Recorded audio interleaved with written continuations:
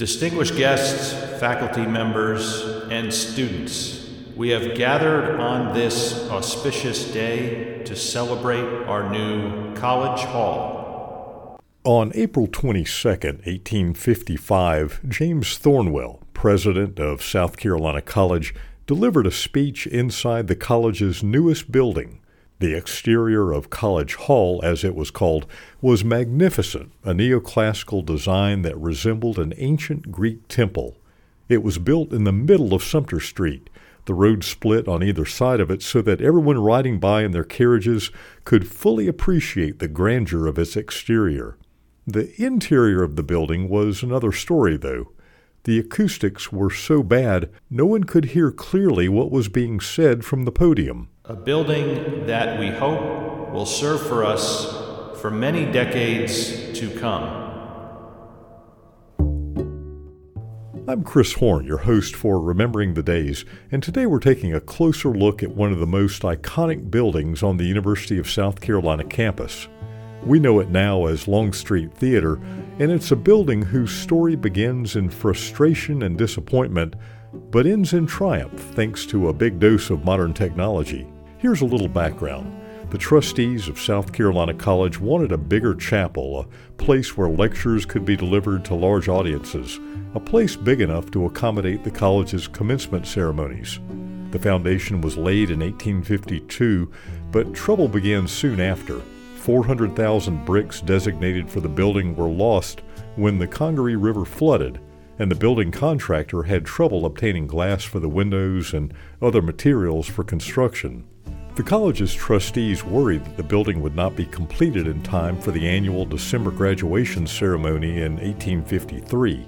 In fact, when James Thornwell delivered his reverberating speech in spring 1855, the building still wasn't completely finished. The original contractors had gone bankrupt, and another firm had come in to finish the work. The long and short of it was that the building almost seemed to be cursed. Storms blew off the metal roof panels twice during construction, and the building's intended purpose as a lecture hall was completely thwarted by its horrible acoustics. Contractors tried all sorts of remedies, adding carpets and drapes and stuffing moss and even hair between the floorboards to try to improve the sound. None of it worked. The building's problems were temporarily forgotten when the Civil War broke out. Here's Jim Hunter, the head of the Department of Theater and Dance, which now occupies the building.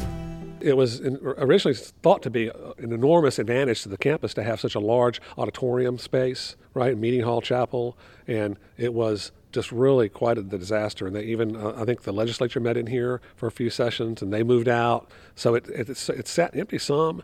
And of course, there's the famous story of how Longstreet was a garrison. The Union soldiers camped out where the reflecting pond is now, right next to, in front of where the Cooper Library is now. So this was a garrison, and they had a hospital in here, and of course the famous stories of the catacombs, which are down underneath the front steps that you see when you go by. There are these brick catacombs down there. Those were the morgues because it was cold down there. And of course, there's all the ghost stories that you get from that. We've actually had the Ghost Hunters TV show here shooting overnight. This was quite many years ago, and of course, they heard things, of course. As Jim mentioned, the state legislature tried to meet in the building just after the Civil War to draft a new constitution for the state of South Carolina, but they encountered the same acoustical problems. No one could understand who was talking or what the speaker was even saying. So they found another place to legislate. From 1870 to 1887, the building was used as an armory, and the college even thought about selling it, but nothing came of that plan. At any rate, college officials had given up on the idea of the building ever being used for a lecture hall because in 1888 they divided up its interior into dozens of classrooms and laboratories. The basement became a student gymnasium in 1893, and by the early 1900s the entire building had become the university gym. But of course, even then, the noise, we're all used to sort of gyms that had all that noise and reflection. But even then, the acoustics were noticeably annoying, I guess, disruptive to the activities. In the late 1930s, the federal government provided funds to build an indoor swimming pool just behind the building. That swimming pool would be used by students until the early 1970s when the Blott PE Center was built. And that brings us to the point in time in which College Hall became Longstreet Theater, the point when the building, 120 years after its construction, finally was used for something closer to its original purpose. Hal Brunton, who was then vice president of university operations, had considered tearing the building down because it was in such a state of disrepair, but then he came up with a plan to renovate it for the theater department, which had begun in 1974 and needed office and production space. Now you might be thinking, how in the world could this building plagued by acoustical problems be used to stage live theater? Wasn't that just asking for more trouble?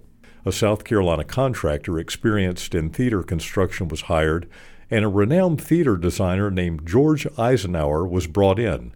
To fix the building's poor acoustics, Eisenhower had the contractor build an upside-down, dome-shaped structure made of plaster and suspended from the ceiling. Jim Hunter explains how it works. If you think of it, it's an upside-down dome, or like the bottom of a giant sphere. And I'm holding my hands up to show how big it is.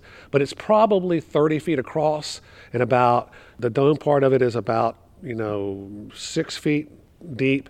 And so it's like the underside of a giant ball, and then has a little cup cut out of it. But it's this giant upside-down dome idea he had that basically took all of the reflected sounds and then dispersed them in, sort of like a stealth bomber that has the different kind of facets on it. It reflects in different, it did totally deaden the room. You can really hear people talking in this room. You're very close to the actors, and there's no residual reflection anywhere in the space. It's just a really wonderful space to do theater in. In 1977, when all the renovations were completed, the first play was staged in the building, which had been renamed Longstreet Theater. The play was Waiting for Godot by Samuel Beckett, and in the theater department staging, there was a small pool of water from which an actor emerges. The sound inside the theater was so clear, audience members could hear drops of water landing in the pool as the actor climbed out. Every word from the actors' voices was heard loud and clear. The reverberations and distorted sound waves were gone. Nearly 50 years later, Longstreet Theater is one of 2 premier stages on the university campus. You can enjoy a couple of plays there this spring, including Romeo and Juliet in April. One more thing, I mentioned an indoor swimming pool that was built behind Longstreet in the late 1930s. That pool was decommissioned in the mid-1970s, and as part of the renovations to Longstreet, it became a workshop for making and storing props and scenery for plays. As Shakespeare's Hamlet once said, the play's the thing. Well, that's all for this episode. Next time on Remembering the Days, we'll have a special pre-Valentine's Day treat for you. The stories of 8 couples who met and fell in love on the University of South Carolina campus. The podcast is produced by the Office of Communications and Public Affairs. I'm Chris Horn. Thank you for listening, and forever to thee.